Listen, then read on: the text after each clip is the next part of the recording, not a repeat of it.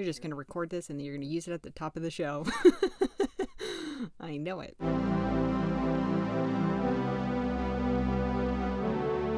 Hi, welcome to Meet Your Heroes podcast. I'm Audrey. And I'm Elliot. And, we're here today to give you 30 minutes of questionable history lessons about some of, the most notable people in history. Like a textbook, but less peer review and more jokes. Yes. Also, potentially more fair to the complexity of the people they really were. That's a much better way to describe it. Yes. This is not just cancel culture for podcasts. This is humanizing complex, messy people in complex, messy situations. It just turns out that a lot of the people that we build a hero mythos around ended up being particularly shitty. They did, right. Whether or not they were shitty to begin with or their situation turned them shitty, you know what? Intent doesn't matter. So, who is our messy, complicated person today? Our hero this week is one of the most revered people in the United Kingdom. Actually, voted the greatest Briton of all time by the British public. Wow. Also happened to have won a Nobel Prize. You come in with these heavy hitters. These Nobel Prize winning I feel like the heroes. Nobel Prize winners... Let's, as a quick diversion. Sure. Alfred Nobel himself has a lot of parallels to this guy in some ways. Well, as at least one. Alfred Nobel himself was big on doing some very questionable things and trying to still make sure history remembered him well. History remembers the winners. Right? But Nobel made his whole fortune and livelihood in dynamite. For war, to blow people up. Started the Nobel Prize with his riches so that people would remember him for a prize instead of making explosives to blow people up. Isn't that how it always goes? Right? So, it worked. Sure. I don't know anything about Nobel. Well, I don't know how interesting the rest of his life is, but maybe a future episode. I'll cut this if it's a spoiler. Great.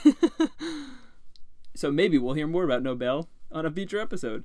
But this person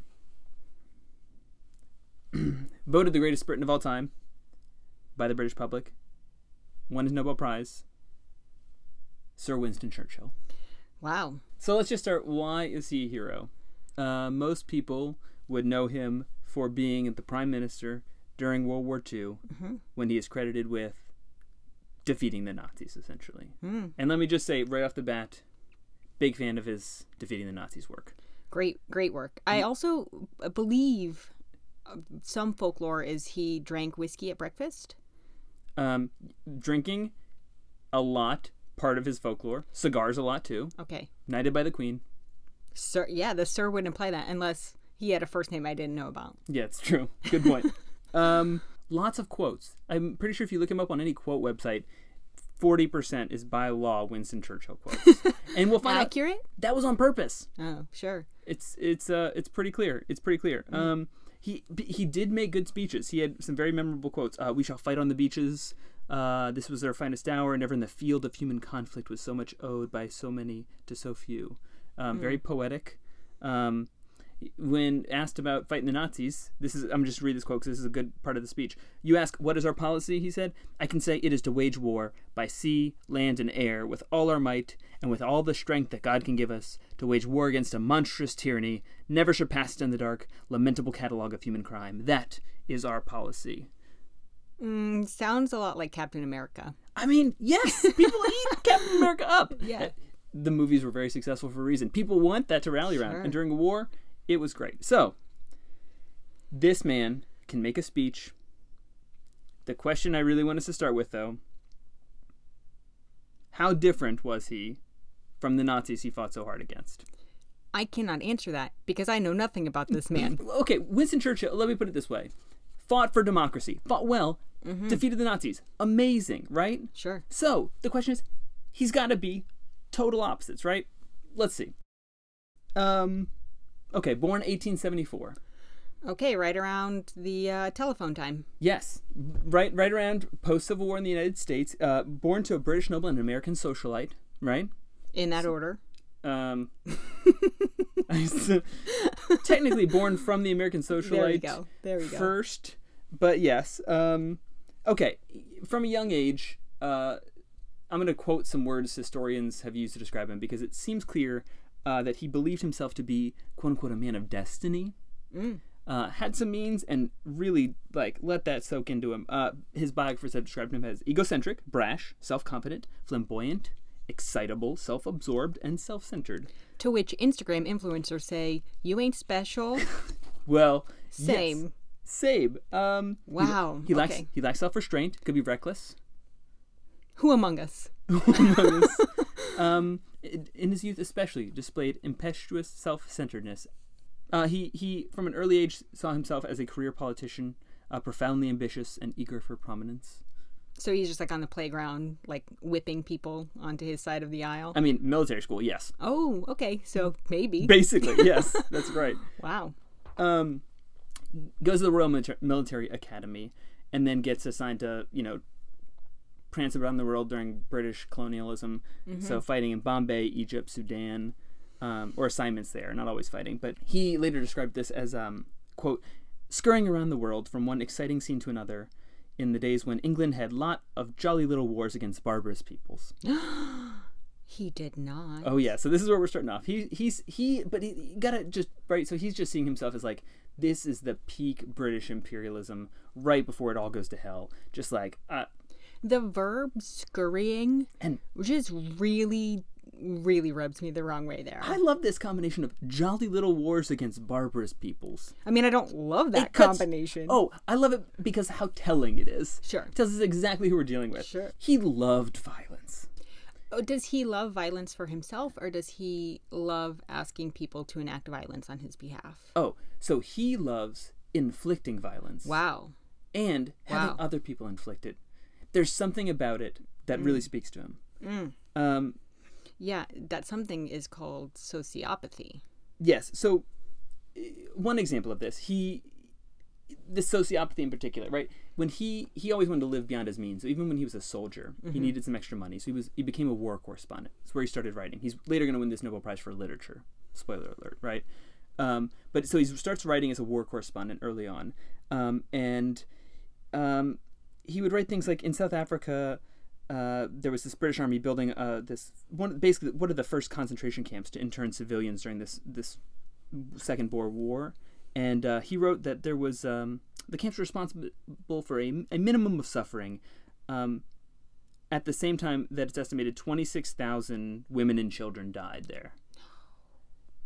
And so to be able to describe this as a minimum of suffering gives you a sense he was not bothered by that. We have very, very different definitions of minimum, which obviously is not a standard unit of measure, but somehow it doesn't feel like it quite meets that mark. No. Yeah, so he could make money with his words early on, and he was making a lot of money. £10,000 for speaking tours across the Britain and the U.S. As a soldier? Yeah, well, so this is after he went from being a soldier to being a member of Parliament. He started to do more speaking. Cool. So he went from this kind of tour of duty to Parliament. That's £1 million in today's money. So it is not minor change, right? He's got Lady Gaga speaking fees. In fact, one historian literally described him the Paris Hilton of British politics. I kid you not. That is an insult to both parties. What? Well, because the reason was, so if he toured Africa, he brought 17 pieces of matched luggage with him. Okay, Kylie. Right, once he got hit by a car, and he wrote about it in New York, and he wrote about it, right? His life became a forerunner of reality TV, right? Sure. He was doing everything to seek celebrity. Who's reading this and where? Oh, British people are reading it up. Americans are reading it up. He did not... Is it just in newspapers? Is he putting out books? Periodicals, yes. So he will just write books eventually. My life this month. Yeah, well, writing about his tour of the world, his duties. He basically does everything he can to establish himself as a celebrity. Does not release a sex tape. What if he could? Would if he could. Technology was not ready.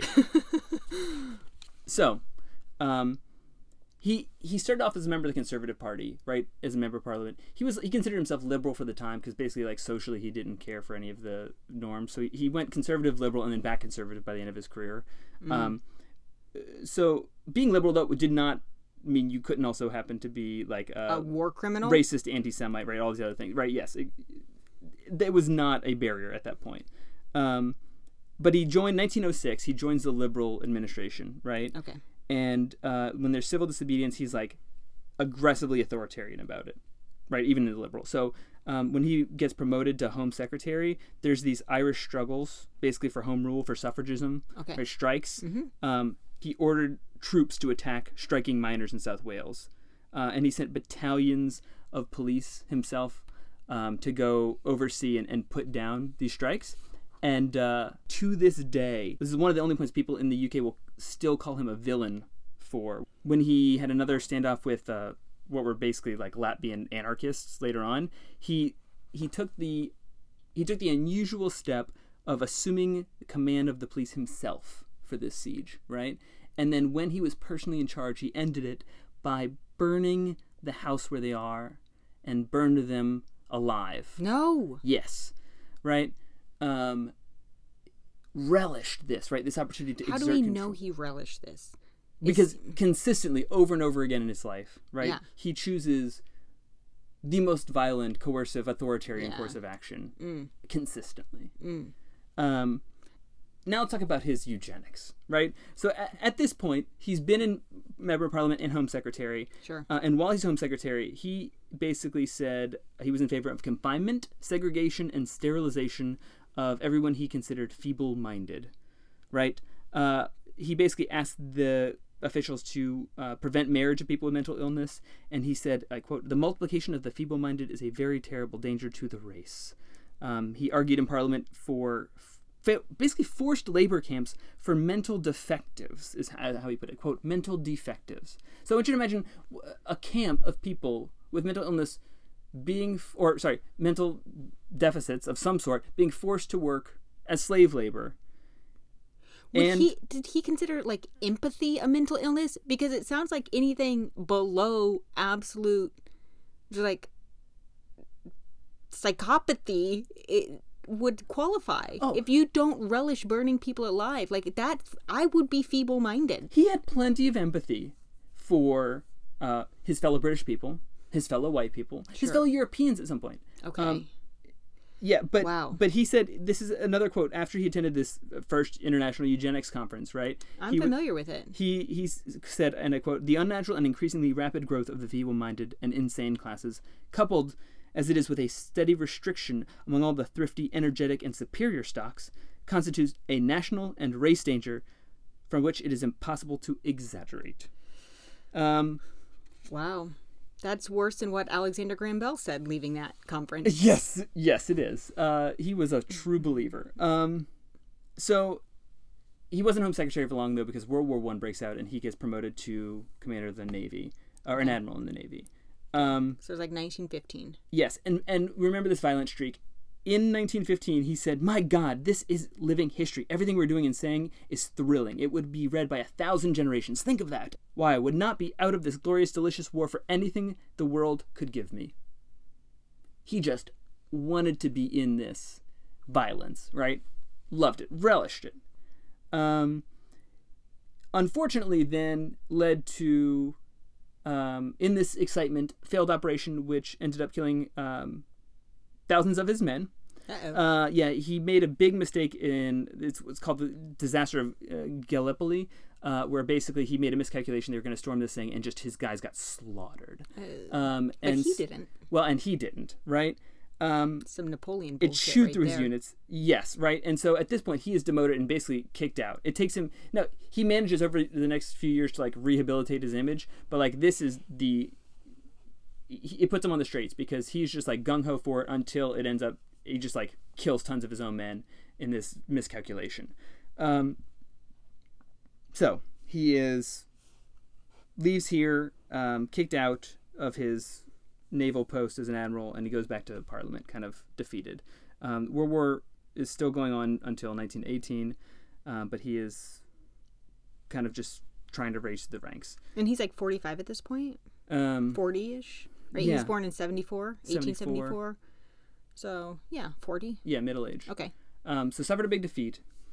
End of World War I comes around, and this is where we really get a taste for his virulent anti-Semitism. Yes. So he was a huge advocate of quashing this Russian Revolution, which was like a communist thing, and he's like, it's the quote unquote sinister confederacy of the national Jew. Oh. That is really backing this. Okay. He did have this distinction in his mind about the good Jew, bad Jew story, which is that like the good Jews wanted to have Israel, and the bad Jews were all the Jews that were putting their tentacles all throughout the rest of the world, trying to make the world communist. And so the old tentacly Jew. Yes, right. That like parable. Yes, I mean like the most tropiest of tropes. He was like, oh yeah, just gonna, praise and honor the good Jew that is gonna have his little enclave of the world. Wow.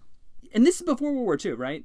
But he thought the Jews had, quote, been allowed to prey upon the temporary prostration of the German people. So he was already, before World War II, saying, these Germans have been really mistreated by the Jews. They're kind of the source of their problems and why they're so depressed after this war. Which... It's not the trench warfare or the, death of half the men in the country. Yeah, or just the economic restraints placed on them by the rest of the countries in Europe. Right.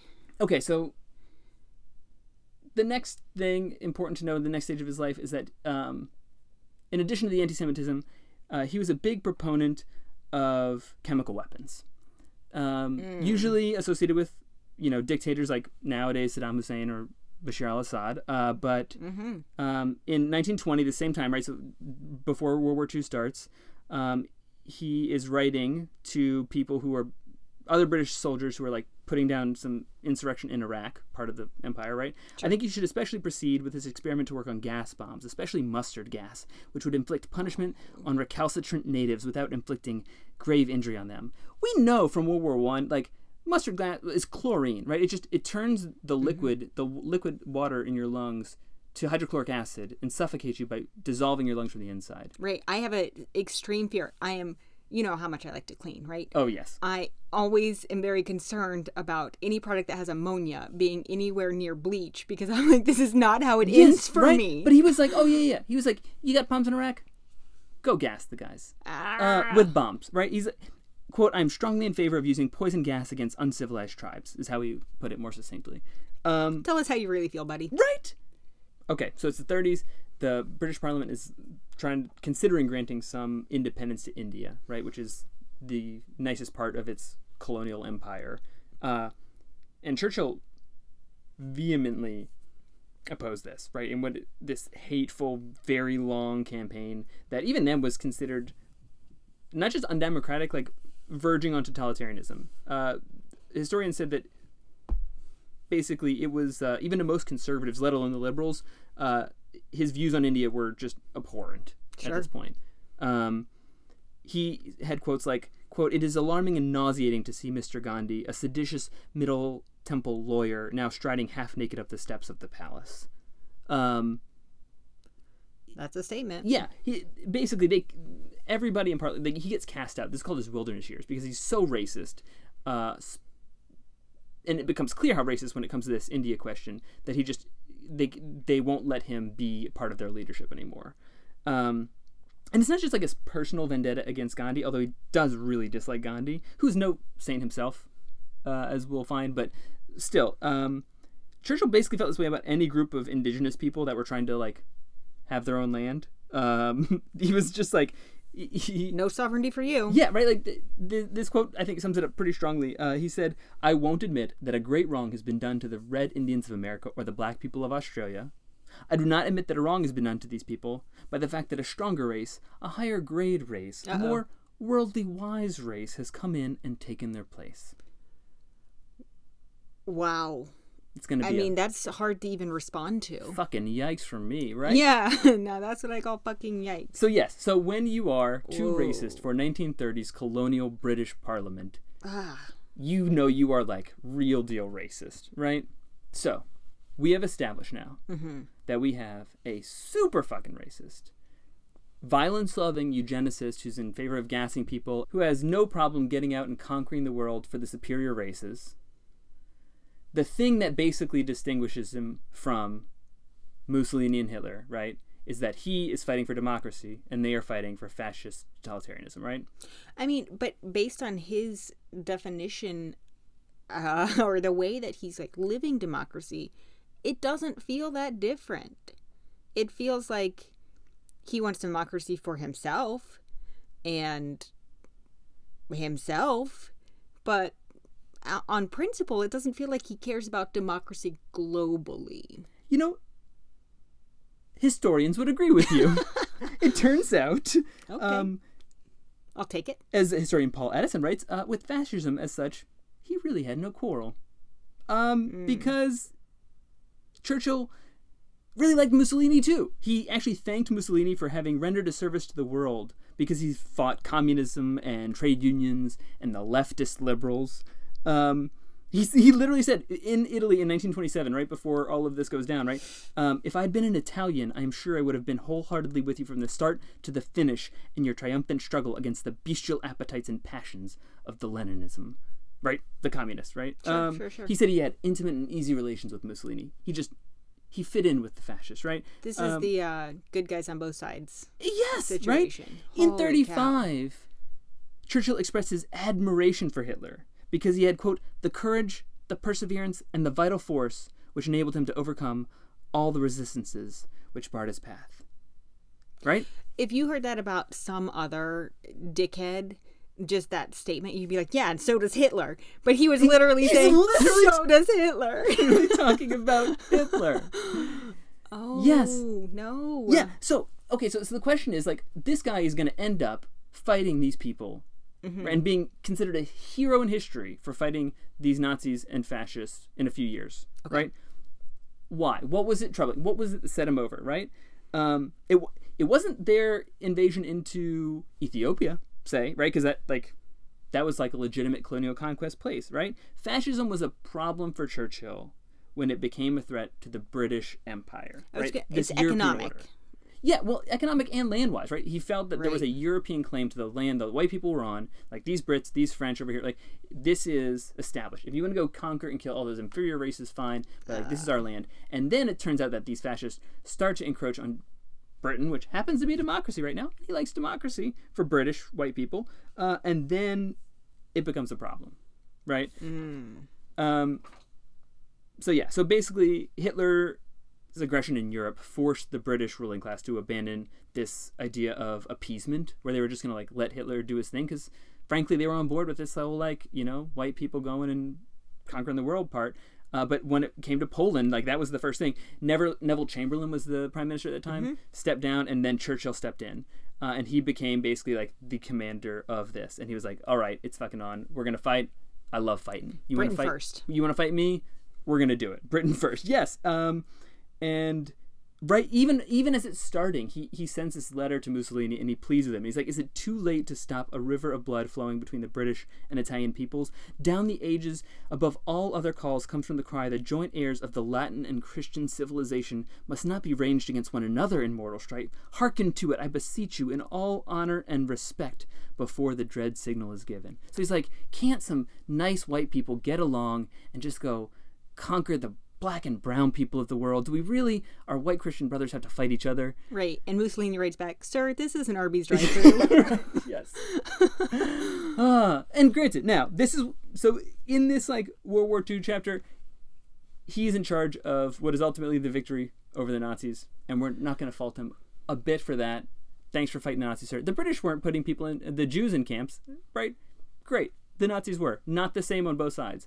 But a lot of the same fundamental power structures that Hitler was trying to like impose over the rest of the world were fundamentally like explicitly respected and enjoyed and encouraged by one Sir Winston Churchill. Before the war's even over, Germany's defeated, but Japan is not. And Churchill is voted out in a landslide. Right? Wow. Yeah. Why?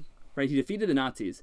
But it was very clear that like he was not the person to lead them at peacetime. They were like, people had no confidence in his ability to be a peacetime ruler with like social services and like any semblance of like what you would want from like restructuring or rebuilding a country. Right. When we need you to, wipe out an entire continent, we'll call. It was pretty clear, right? If you were looking for somebody to like be bloodthirsty or like to be your backbone when you had to kill some people, like Churchill's your man. And then after that was over, they're like, yeah, please no. Yikes. So at this point, he's like 70? Yeah, so he's about 70 at this point. Okay. And basically he goes and capitalizes on this fame he's always wanted, right? He gets to be the hero. He gets to be prime minister again before it's all said and done.